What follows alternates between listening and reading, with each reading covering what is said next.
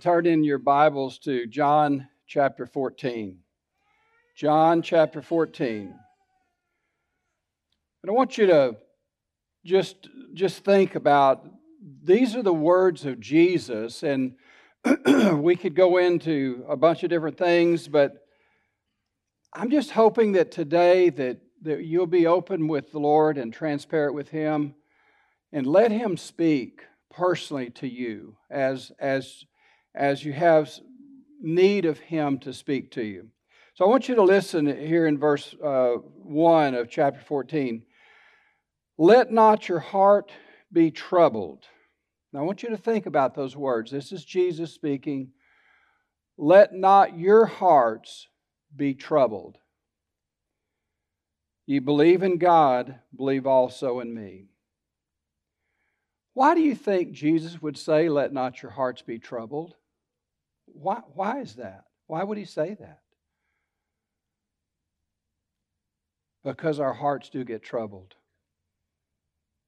Our hearts do get troubled. And the Lord's trying to give you a word from Himself to encourage you not to let that trouble stay there too long.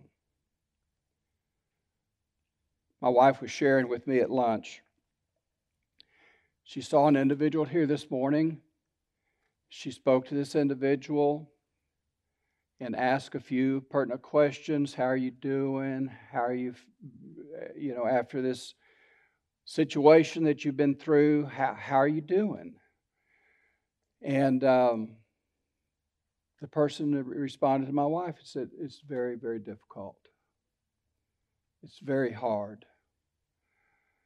So my wife went on to share, as we've shared so many times with you, but it was something that happened in our lives. But when her father drowned, we were on a family outing. And for her father to fall out of the boat and drown right before our very eyes. I mean, you just can't, you think that'll never happen. But it did happen. And it was one of the most painful things in our lifetime, in our experience. And so my wife shared with this person, said, I had a physical ache in my chest as I thought about my father drowning. It was physical. I felt it. And this person looked at her this morning and said, I have that too. I have that too. Will it ever go away? Now, I want you to think about what that conversation took place this morning. Will that pain, that ache inside of me ever go away? Some of you can identify. You've had that same type ache inside of you, and your heart has been troubled. Your heart has hurt. So my wife just said, this is what the Lord led me to do. She knew that the unrest, because her dad's walking the streets of gold. If he could come back, he wouldn't come back because it's so wonderful. It's so great. It's the best thing can ever happen to us. But it's for us that we grieve. And she said, so I recognized where that was coming from. And I knew it was coming as an attack from the devil. And so I started having, this is what my wife said, she started having prayer targets. And every time that ache, every time that pain, every time that hurt would come up inside of her, she would pray for someone lost, a family member, acquaintance, someone that she knew was lost, and she prayed, and she would pray for their salvation. Every time that thought of pain and hurt and anguish would come, she would pray for someone lost. She said it wasn't long, the devil quit sending those painful thoughts. And this person looked at my wife today and said, thank you so much for a word of encouragement, because I really needed it today. So here we are this afternoon, really officially our first afternoon in a long, long time. Listen to Jesus as He speaks to your heart. Let your heart, my heart, our heart, let your heart not be troubled. Let not your heart be troubled. You believe in God, believe also in me. That is the Lord speaking to every one of us. And we all have the possibility and the human capability of having a troubled heart. We can be troubled over a number of things. We can be troubled over politics. We can be troubled over the economy. We can be troubled over the mind. I was talking with someone just recently about the way people think. It's just really kind of wild and scary, the way people are thinking today and what they're thinking. And so we can have a troubled heart over a lot of different things. It can be the loss of a loved one. It can be finances. It can be the uncertainty of the future. Whatever it may be. But we still have that possibility of having a troubled heart. And so the word today, as brief as it may be, but I think it's profound, that we need to leave here today letting Jesus minister to our hearts, telling us, reminding us, you don't need to let your heart be troubled. Don't stay there.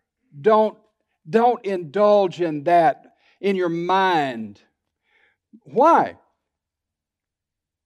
In my Father's house are many mansions. If it were not so, I would have told you. I go to prepare a place for you. And if I go and prepare a place for you, I will come again and receive you. I will come again and I will receive you unto myself. Where I am, there ye may be also.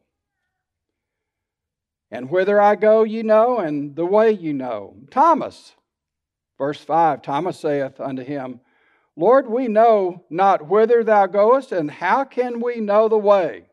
And verse 6 is key. You need to know this verse. Jesus saith unto him, I am the way, the truth, and the life. No man comes to the Father, unto the Father, but by me, or through me. There are churches out there today telling people this is the way to heaven.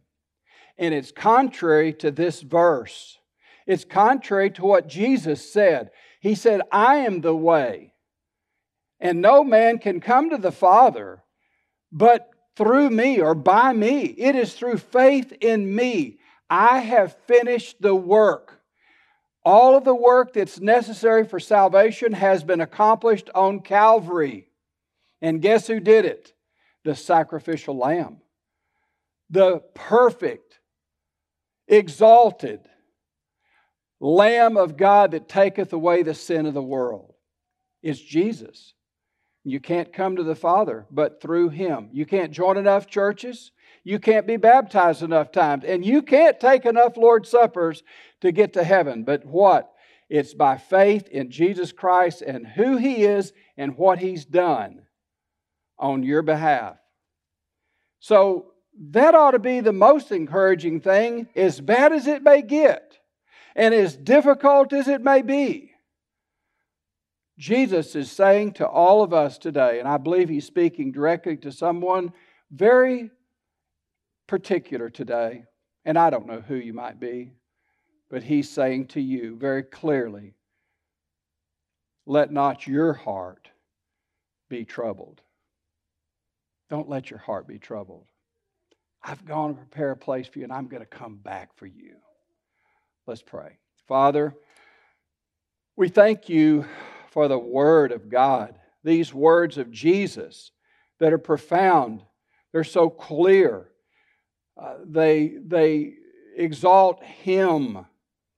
And Father, I pray that today, this day, we would leave here encouraged that nothing that's coming into our life would bring us down or discourage us or cause us to be discouraged or troubled in any way. I pray that our mind, our thoughts would be on the Word and on the Lord Jesus Himself. That, Father, that You would comfort us, comfort our hearts. We all have that capability as humans to be troubled.